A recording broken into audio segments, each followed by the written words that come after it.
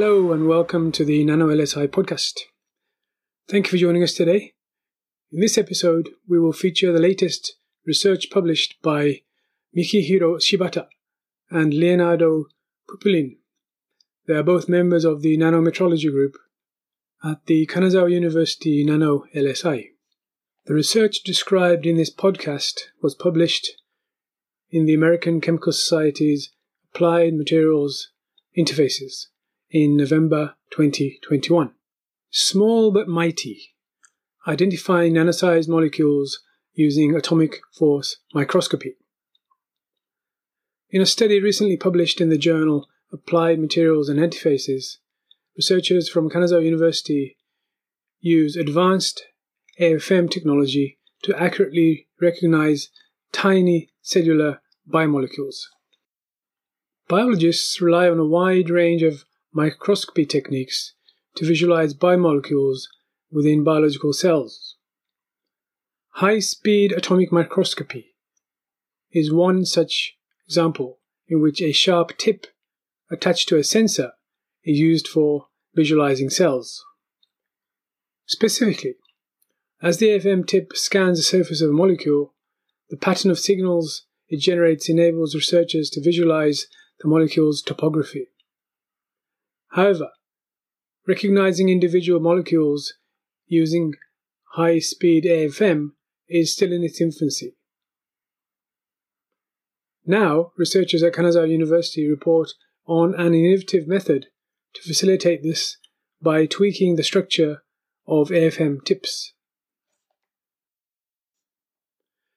The research team, led by Mikihiro Shibata and Leonardo Pupulin at the WPI Nanolife Science Institute, Kanazawa University, NanoLSI, characterized a protein found on human cells known as the hepatocyte growth factor receptor, or HMET. The researchers first attached AMD4, a synthetic molecule that latches onto HMET, to the high-speed AFM tip using different sized linkers. Patterns of connections between this modified tip and single molecules of HMET were subsequently investigated. When HMET on a mica surface, a material typically used in high-speed AFM studies, was exposed to the tip, interactions between AMD4 and the external surface of HMET were indeed observed. However, when multiple molecules of AMD4 and HMET were used, it was found that shorter and more flexible linkers enabled AMD4 to interact with two adjacent HMET molecules, bringing them closer together. This observation has some practical applications in the laboratory.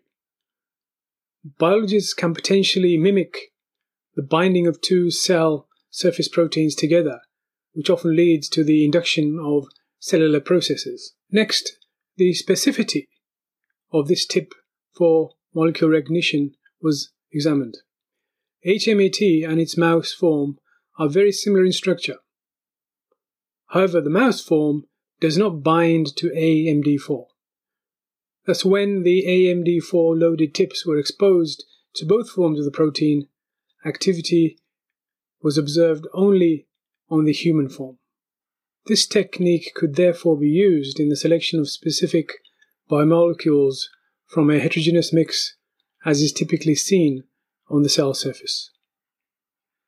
Lastly, the modified high-speed AFM technique was applied when HMET was bound to a lipid surface, mimicking the structural composition of cell membranes.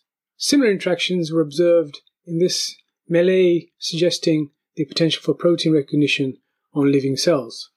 The versatility of macrocyclic peptides in detecting unlimited types of membrane receptors with high selectivity and the fast imaging of high-speed AFM broaden the range of future applications of this method for molecular recognition without labeling, conclude the authors.